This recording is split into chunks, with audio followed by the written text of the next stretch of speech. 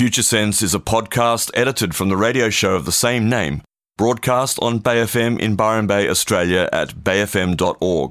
Hosted by Nick Jeans and well-known international futurist Steve McDonald, Future Sense provides a fresh, deep analysis of global trends and emergent technologies. How can we identify the layers of growth, personally, socially, and globally? What are the signs missed, the truths being denied? Science, history, politics, psychology, ancient civilizations, alien contact, the new psychedelic revolution, cryptocurrency and other disruptive and distributed technologies, and much more. This is Future Sense. Yeah, you're tuned to Future Sense, here with Nick, Steve, and our special guest, Ross Hill, this morning. That's right, and we're talking about words today and the problem that we face with fake news and not knowing who to believe or what to believe. And how do we find a way through that? And what we're working towards in our discussion today is the fact that looking at actions and outcomes really is a more reliable way of knowing where people are coming from, what they're intending or what they're capable of.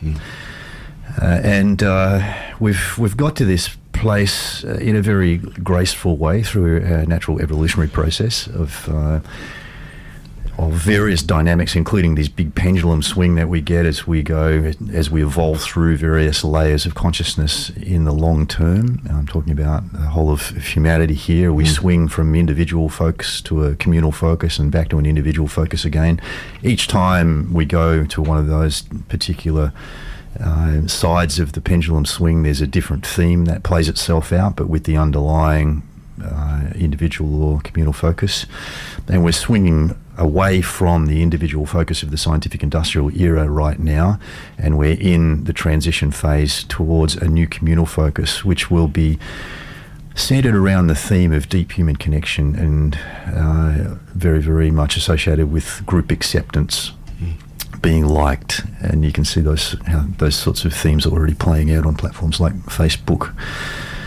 And also we know from looking at history and the length of these different paradigms, these eras, that they are slowly, in fact actually now they're quickly getting shorter and shorter and shorter. The earliest human paradigms like our hunter-gatherer phase, our original tribal phase, were quite long, many tens of thousands or even a couple of 100,000 years in the case of hunter-gatherer. And we're slowly reducing the time spent in those paradigms. So the scientific industrial 300 odd years, and now this next paradigm, the postmodern relativistic, Graves called it looks like it's only going to be a couple of decades. And we can already see, because of what we know from his wonderful research and what we're seeing playing out in the world at the moment, we can already see why it's likely to be fairly short-lived.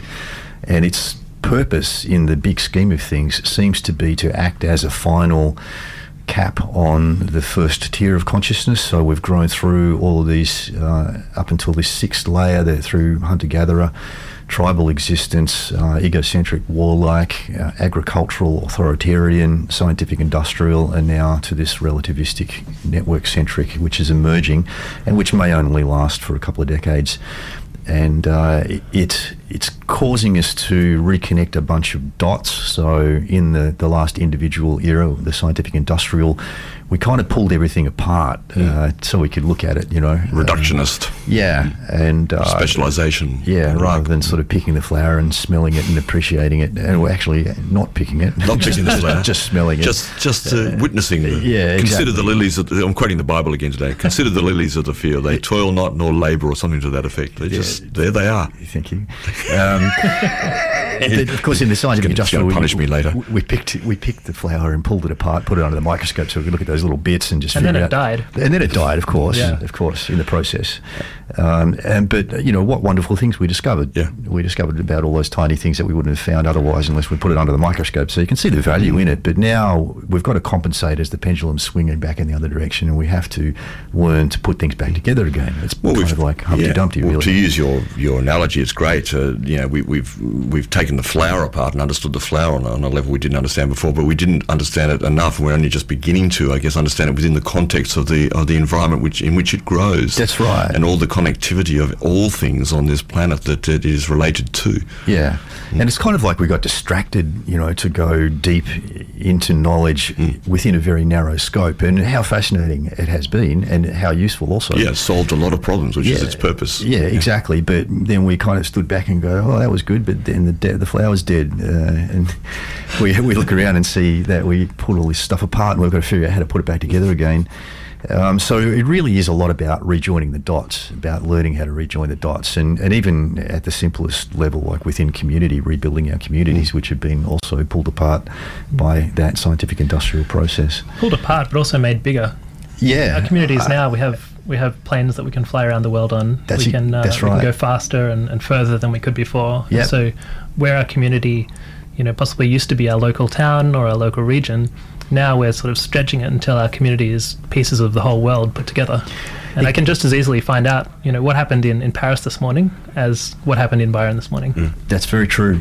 I think this is something that we lose when we are too narrowly focused, and even in the emerging sixth layer, just focusing on the things that went wrong or seem to have been pulled apart by the previous layer. We can get lost in terms of maintaining that biggest picture where the overall progress is absolutely amazingly net progress in terms of the widening of our scope, the deepening of our knowledge, the growth of our general understanding of the big picture. And it's so much more complex. There's so many options. Exactly. But also what you're saying too, it's important to acknowledge enough, like we're all pretty aware of the problems that we now have on the planet, and that's this is all facilitated. This connectivity that Ross is talking about has enabled us to know, as you said, what's going on everywhere all the time if we want to, and to therefore see all the problems and also the things that are sprouting up as solutions, either technological or otherwise, to various issues that we have.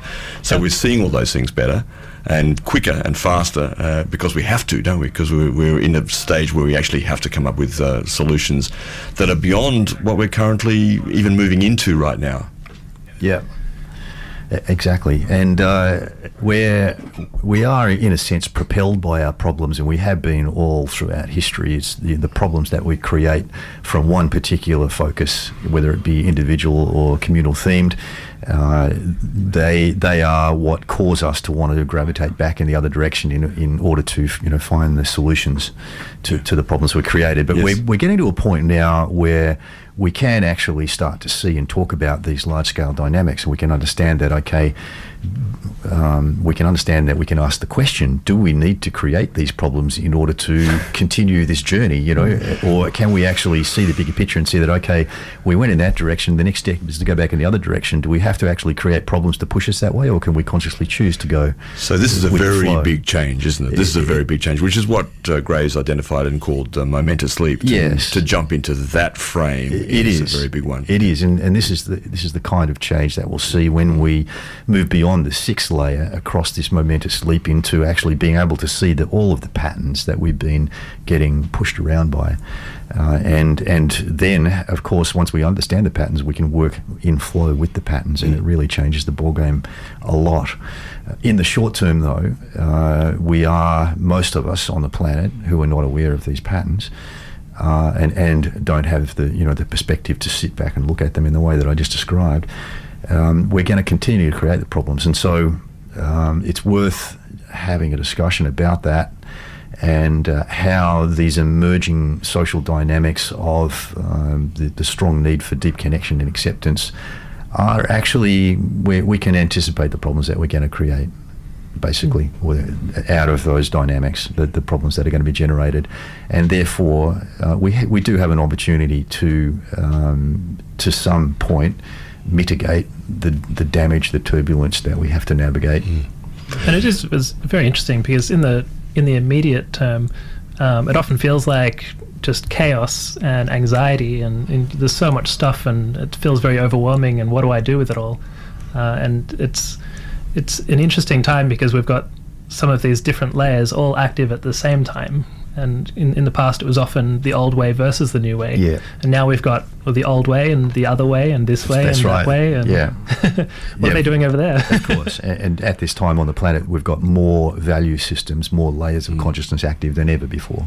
And I guess part of that, with what you're saying, what I'm hearing here is what is required now as we move even further forward is the ability to identify in different frames, in different layers, in different paradigms where certain solutions may exist. Because it's not about transcending everything and just leaving everything behind. It's actually about finding ways to include what works at different layers of consciousness and bring that into a new system of systems. That's right. So by being able to stand back and see that there are these layers, and each of the layers has a particular way of problem solving which is suited for a particular level of complexity of problems, then eventually they become a tool set which we can access and apply, as is best for the common good. Whereas at the moment, most people are locked into one dominant mindset associated with a layer of consciousness, which has one way of problem solving. And it's like I said in the first part of the show, it's, if it doesn't work, it's get a bigger hammer, right? And all you've got is a hammer. Hit it again.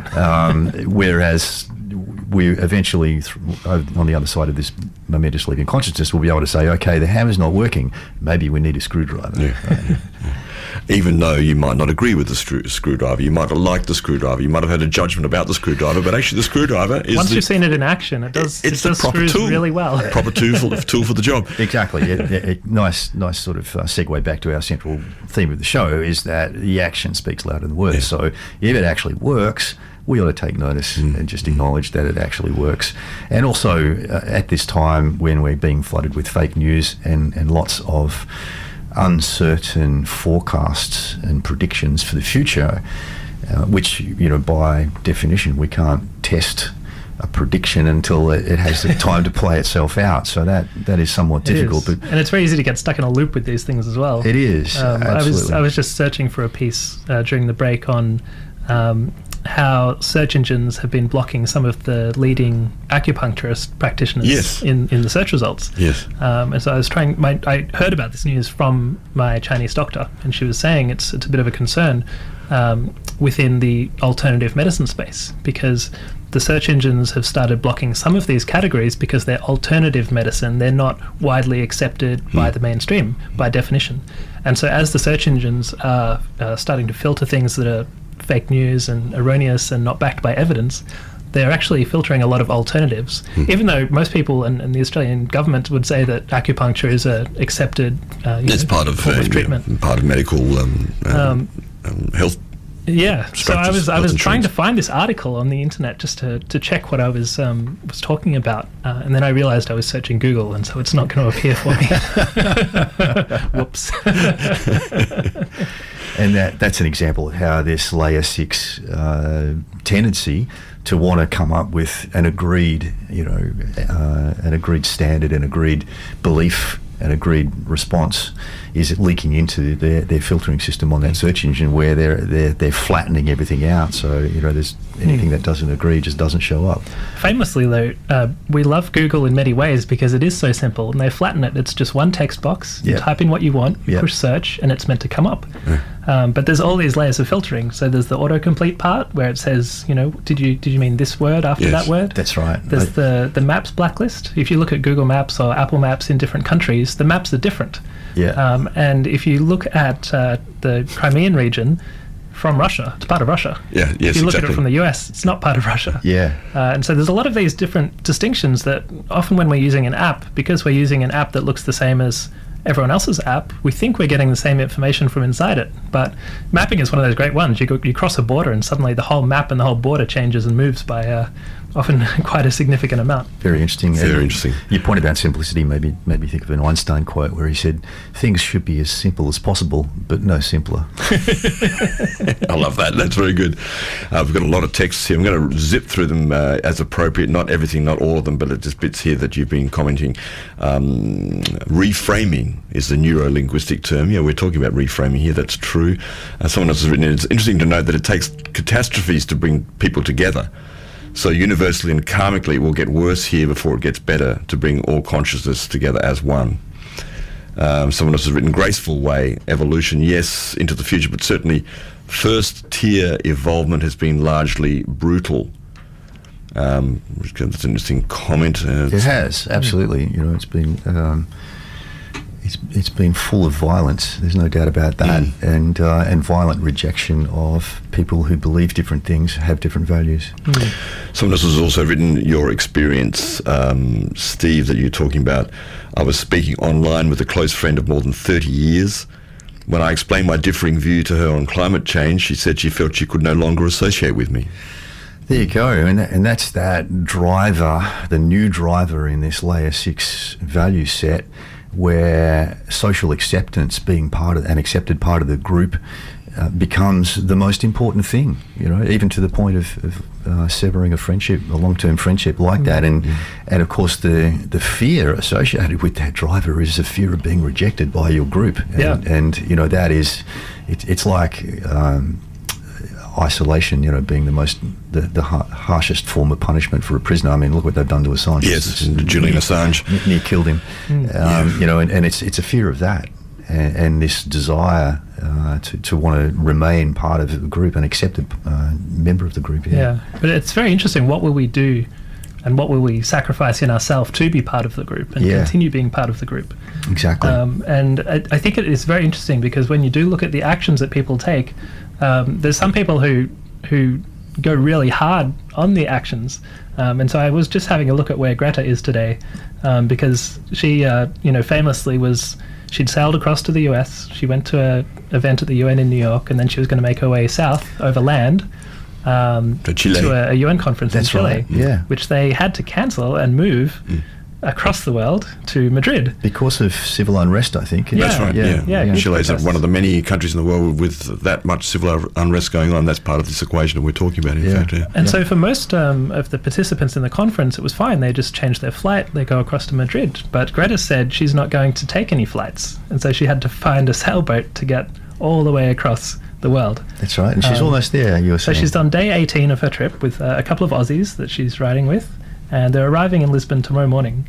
Good on her for sticking by her words and not just jumping on the nearest private jet across to the next location. She's still got to get from Lisbon to Madrid. That's a bit of it's Portugal to Spain. It's a bit of a journey there. She's making good progress. Hitching probably would be good. A couple of other quick texts. There's a lot here. People, thanks for writing, and we can't cover everything here. Talking about the illegitimacy of the government in this country with respect to First Nations people. That's an issue. That's another issue too. Great topic of conversation, guys. Someone else has written in. That's our friend George. Hello, George, down there. And yes, I will play that track for you in a second. That's true. And there's a bunch of other stuff here. Thanks for all your texts. Keep them coming in, and all your comments, and keep those minds working out there for sure. We'll take a break here on Bay FM. For all of you out there, strangers in a strange land, you're grokking Future Sense here on Bay FM. 10:28 here on Future Sense with Nick Jean, Steve McDonald, and our special guest Ross Hill. I just want to give a bit more flesh to the piece, the text that came in regarding the First Nations people, because you say here, I'm pretty sure this is the truth. The Westminster system of Parliament is null and void, as there was no treaty signed and no bill of sale with the First Nations peoples 250 years ago. That's true. So technically, the government in this country is an ACT.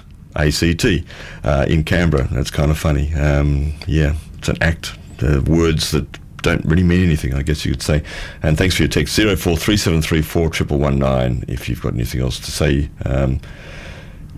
Thanks to this one too. Thanks to Dudley. He's written, congratulations, guys. The way your show is going, I believe it is becoming one of the most important radio shows on air. Well, do you mean everywhere or just on Bay FM?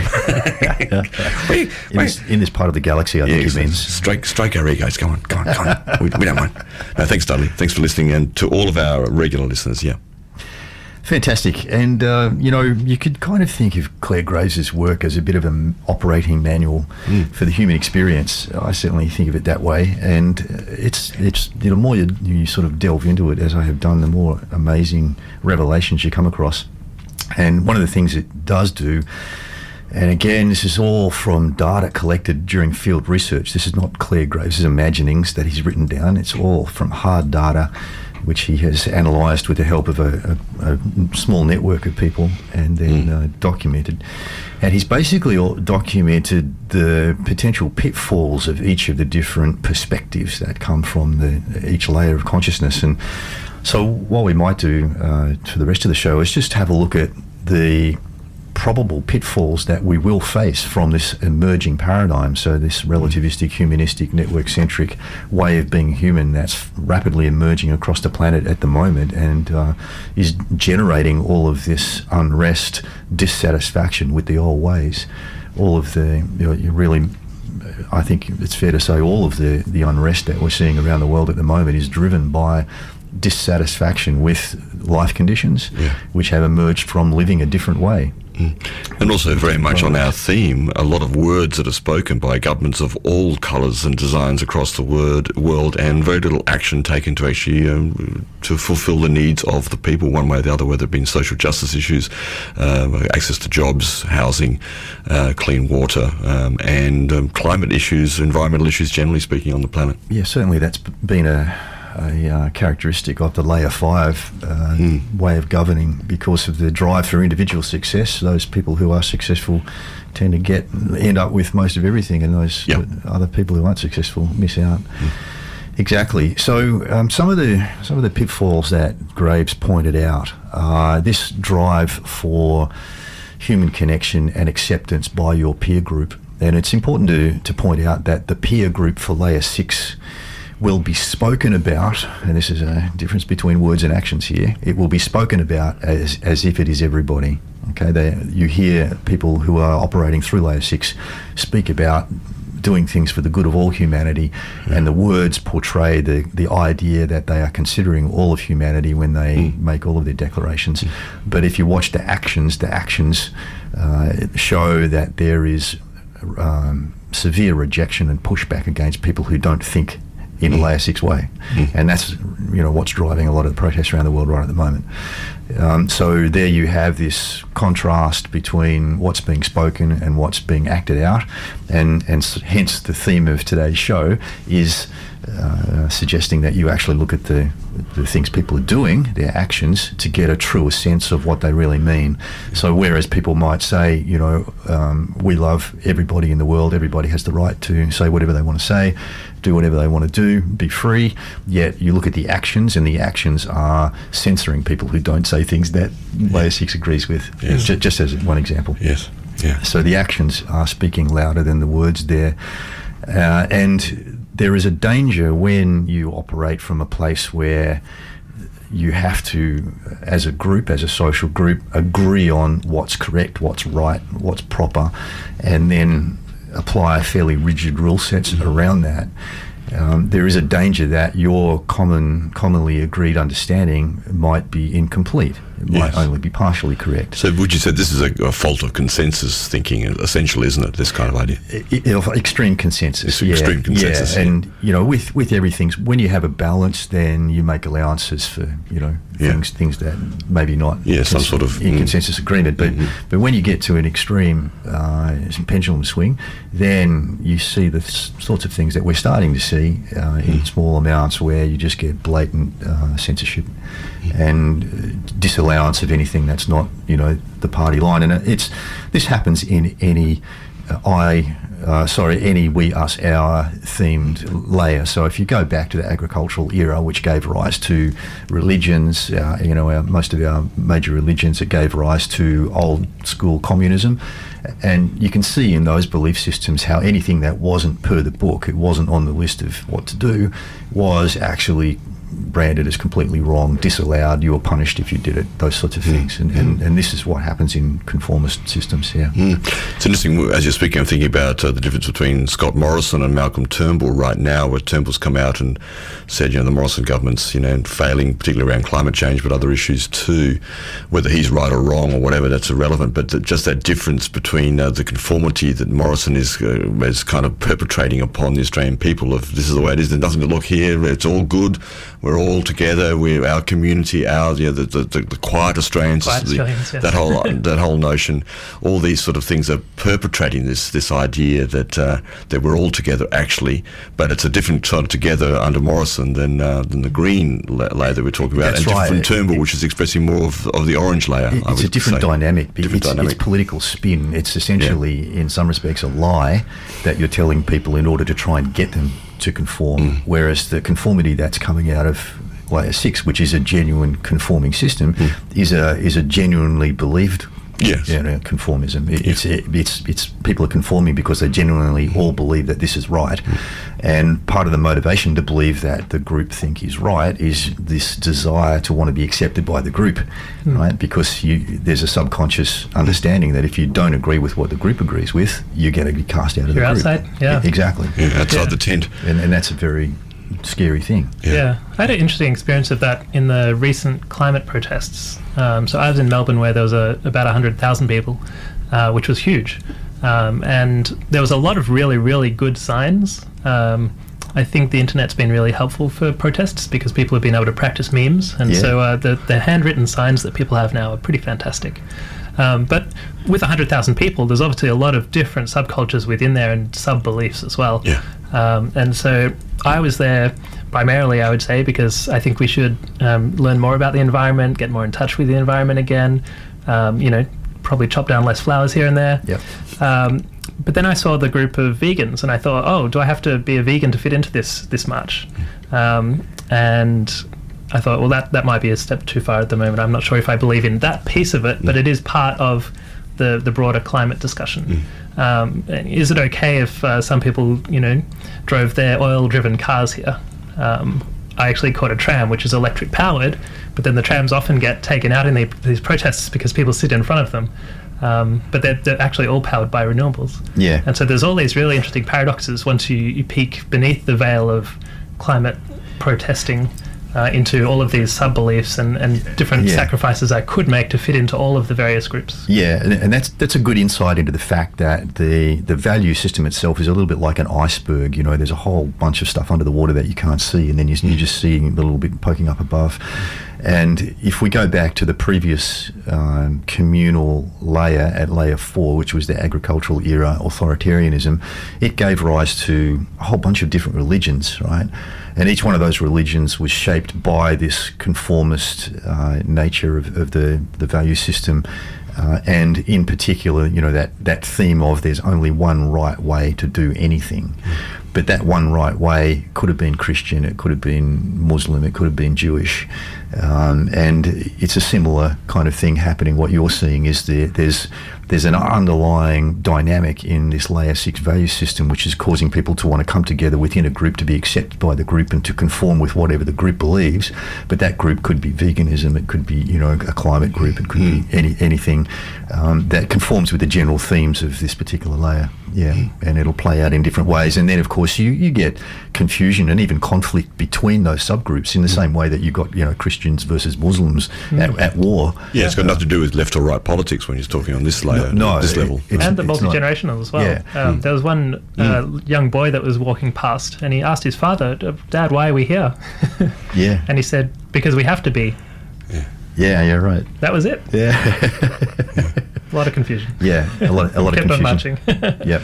It's interesting as you're speaking, because on this layer that we're talking about, 6, that's emerging in Claire W. Grace's configuration, we're seeing this, as you're saying, this pulse towards conformity, but now it's on a global level, which is the first time. That's the big difference here, and in that sense, it speeds everything up. As we're talking about, this layer probably won't last that long. The connectivity is such that things move very quickly in this space. Yes. But we are sort of arguably practicing this conformity on a sort of, so to speak, lower level in order to get ourselves ready for actually our true global perspective and solutions that are truly global. The final solution. I didn't say that. I did not use the word final.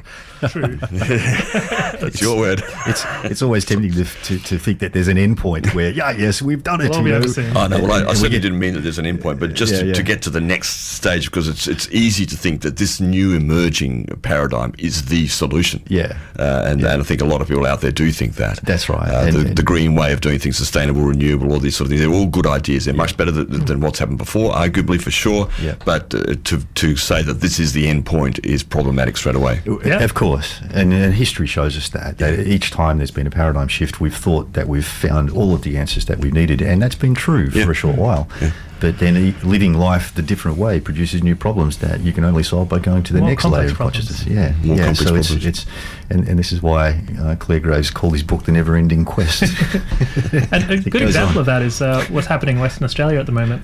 So many Australians have got solar panels on their roof, and the solar panels are great, and they feed in this solar energy into the grid.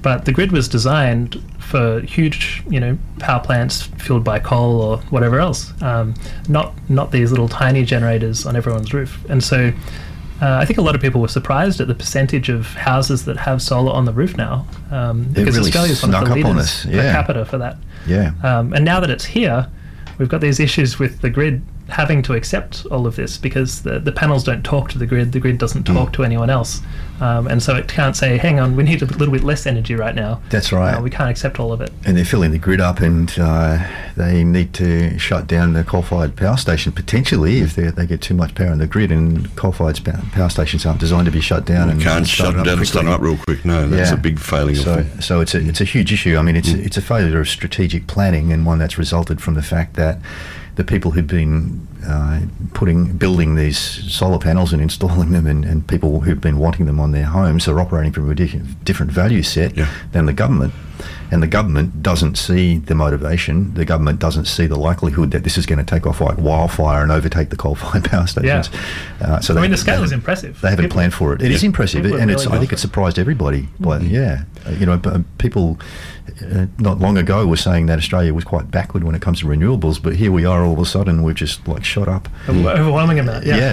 But as you're saying, in the structure of it has been part of the old paradigm. In other words, Perth, as the city we're talking about here, it's all one grid with a whole bunch of solar panels. That's great, but they're not actually what we need is a resilient local community and exchange ability between small communities and suburbs and so forth, in this kind of structure, which is beginning to be talked about. And there are organisations and companies who are doing this, but it's still fairly early days. That's right, because the potential issue here is that with too much solar power being generated, it could mess up the entire grid for everybody, basically, by blowing the fuse on the whole grid, I guess. But there are some interesting solutions coming. There's one Perth company called Power Ledger who has got a blockchain-based solution, and it's still very, very, very early days. But they're effectively setting up this infrastructure so that each supply of power, each panel, can talk to all the other suppliers in the area and trade the excess power, or turn it up, turn it down,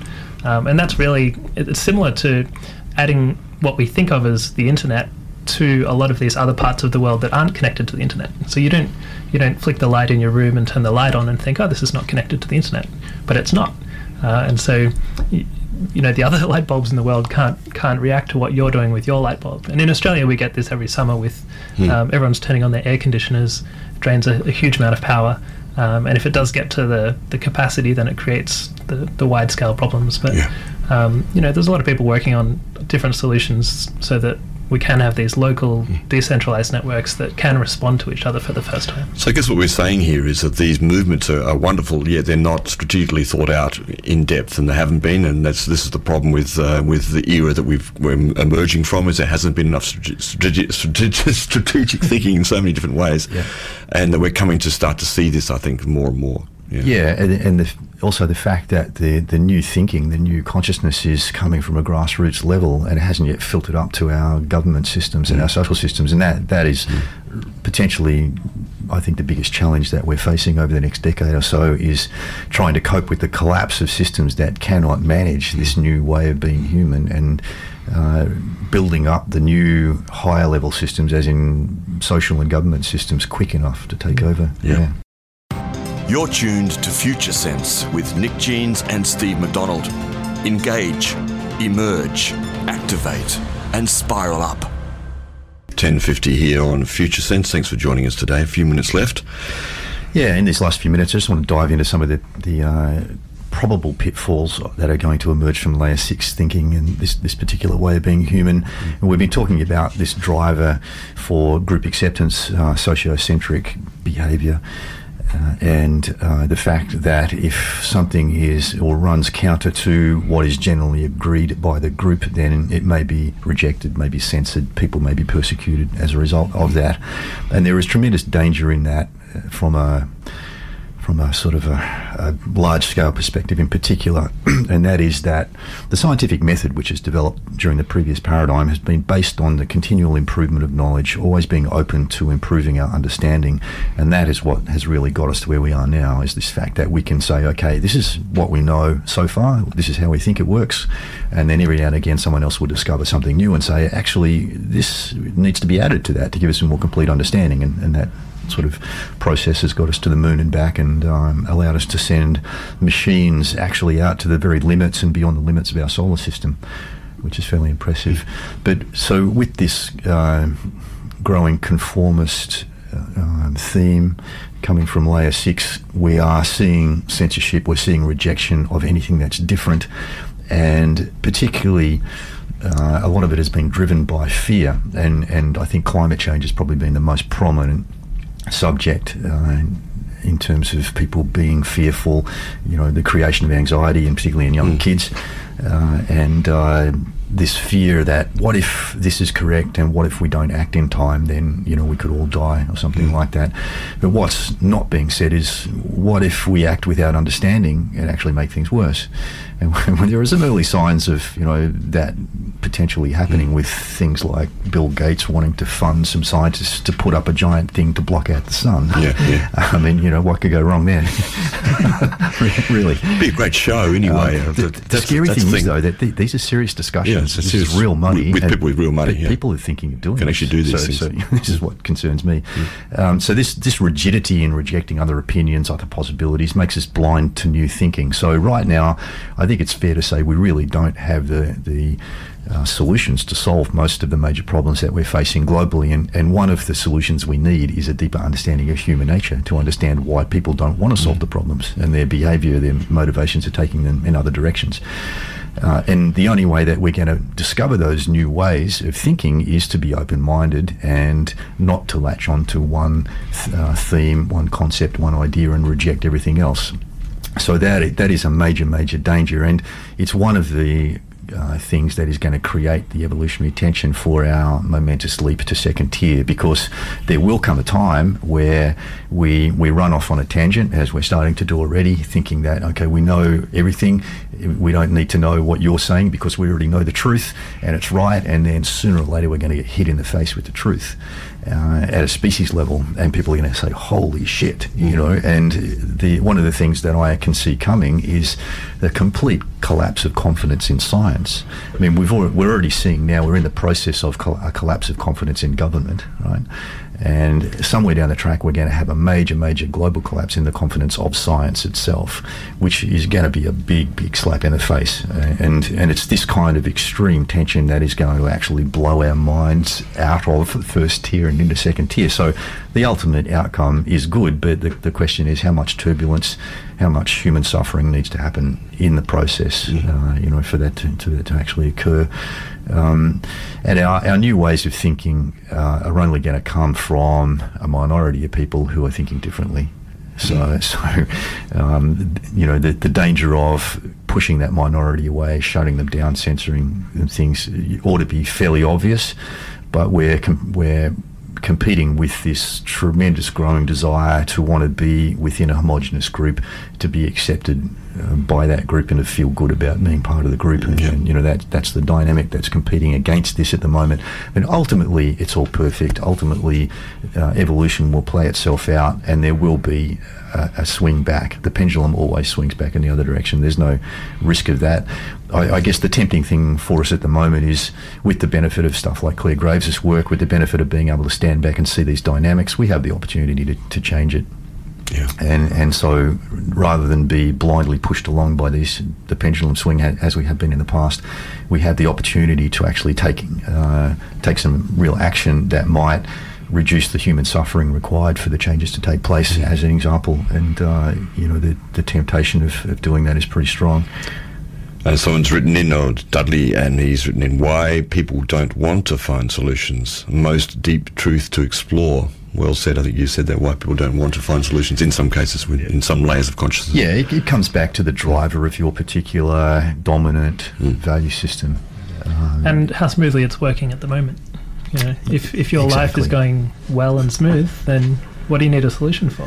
That's exactly right. When you're in the middle of chaos, you could do with a few solutions. Yeah, too right, too true. Too true. So, I guess the punchline of the show is, at this time in history, with what's going on, all of the dynamics surrounding us, we're going to find more value in looking at the actions of people than we will out of just listening to the words they say, because we will notice then that their actions don't always match their words.